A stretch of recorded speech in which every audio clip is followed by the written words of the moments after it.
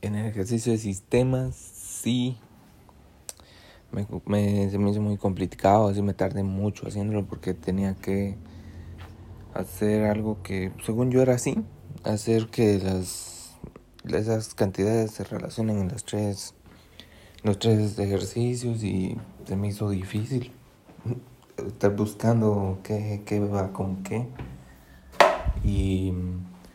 Pero no sé si lo he hecho bien porque estuvo difícil, entonces según yo a lo mejor lo hice bien. Ese sí no sé qué tal me fue, pero lo intenté y a ver cómo está.